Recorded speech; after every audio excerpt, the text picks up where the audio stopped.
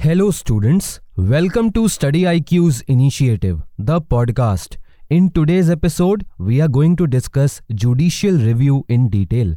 Sir, first things first, can you give us a basic idea about what is judicial review? Judicial review is defined as a doctrine under which executive and legislative actions are reviewed by the judiciary. Even though we have in India the principle of separation of power of the three arms of the state, namely executive, legislative, and judiciary. And judiciary is vested with the power of review over actions of the other two arms. In Indira Gandhi versus Raj Narayan case, judicial review is considered as a basic structure of constitution.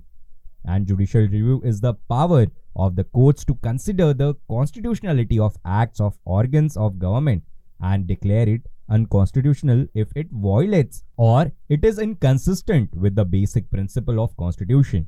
This means that the power of legislature to make laws is not absolute and that the validity and constitutionality of such laws are subject to review by the courts. Judicial review is also called the interpretational and observer roles of the Indian judiciary. Indian Constitution adopted the judicial review on the lines of American Constitution.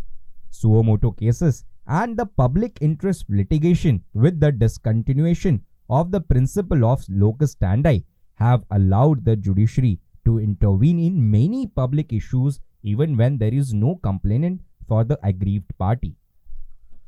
Sir, can you elucidate some constitutional provisions which are related to judicial review? In our constitution, according to Article 13 subsection 2, the union or the state shall not make any law that takes away or abridges any of the fundamental rights and any law made in contravention or against the constitutional values. Judicial review is called upon to ensure and protect fundamental rights which are guaranteed in Part 3 of our Constitution. The power of the Supreme Court of India to enforce this right is derived from Article 32 of Indian Constitution. This provides citizens the right to directly approach the Supreme Court to seek remedies against the violation of their fundamental rights. Sir, can you throw some light on classification of judicial review? Broadly, we can segregate the judicial review in three categories. Namely, first, reviews of legislative action. This review implies the power to ensure that the laws passed by the legislature are in compliance with the provisions of Constitution. The second segregation is review of administrative actions. This is a tool for enforcing constitutional discipline over administrative agencies while exercising their powers. The third segregation is the review of judicial decisions. This is seen in the Golaknath case, bank nationalization case, Minerva Mill case, and Privy Purse abolition case also. Sir, what is the importance of judicial review? While discussing the importance of judicial review, I would like to highlight some points in it. First point is that judicial review is essential for maintaining the supremacy of the Constitution because judiciary is the final interpreter of Constitution.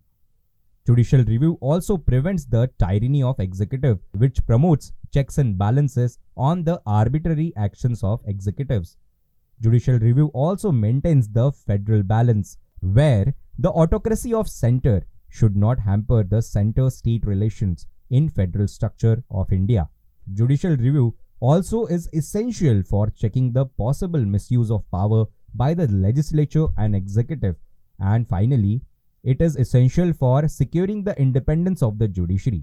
When we talk about the IT Act Section 66A in 2015, the Supreme Court struck down the Section 66A of the Amendment Information Technology Act 2000. This provided the punishment for sending offensive messages through a computer or any other communication device like mobile phone or a tablet. A conviction could fetch a maximum of 3 years in jail and fine also. This was repealed by Supreme Court on the grounds that this section fell outside Article 19 subsection 2 of Constitution, which relates to the freedom of speech and guarantees freedom of speech for every citizen. The second example of judicial review is observed in Golaknath case in 1967. In this case, there were two questions in front of the Supreme Court. The first was whether the amendment is a law, and the another was whether fundamental rights can be amended or not. Supreme Court contended that the fundamental rights are not amendable to the parliamentary restrictions as stated in Article 13, and that to amend the fundamental rights, a new constituent assembly would be required. Also, Supreme Court stated that Article 368 gives the procedure to amend the constitution. However, it does not confer on Parliament the power to amend the constitution. This case is also sometimes cited as an example of judicial activism. Sir, after understanding all the related provisions, now we are eager to understand the limitations of judicial review. There are some limitations on the judiciary on exercising its power of judicial review. In fact, when the judiciary crosses its threshold and interferes in the executive's mandate, it can be called judicial activism, which when further can lead to judicial overreach. Some of the limitations of judicial review are mentioned below. Judicial review limits the functioning of the government. It is only permissible to the extent of finding if the procedure is reaching the decisions has been correctly followed. However, not the decision itself. The judicial opinions of the judges once taken for any case will become the standard for ruling other cases. Judicial review is also designated only to the higher courts like Supreme Court and High Courts. And one interesting fact about judicial review, in the Supreme Court have power to struck down any central law, and it will struck down for the whole nation. However, the similar happens with the High Court, and High Court struck down any central law. It will be only defunct for the jurisdiction of the High Court.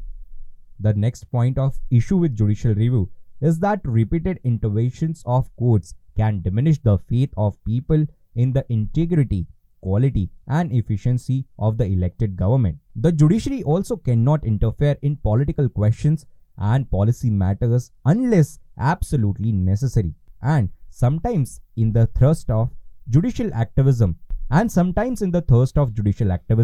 we can observe the judicial overreach also.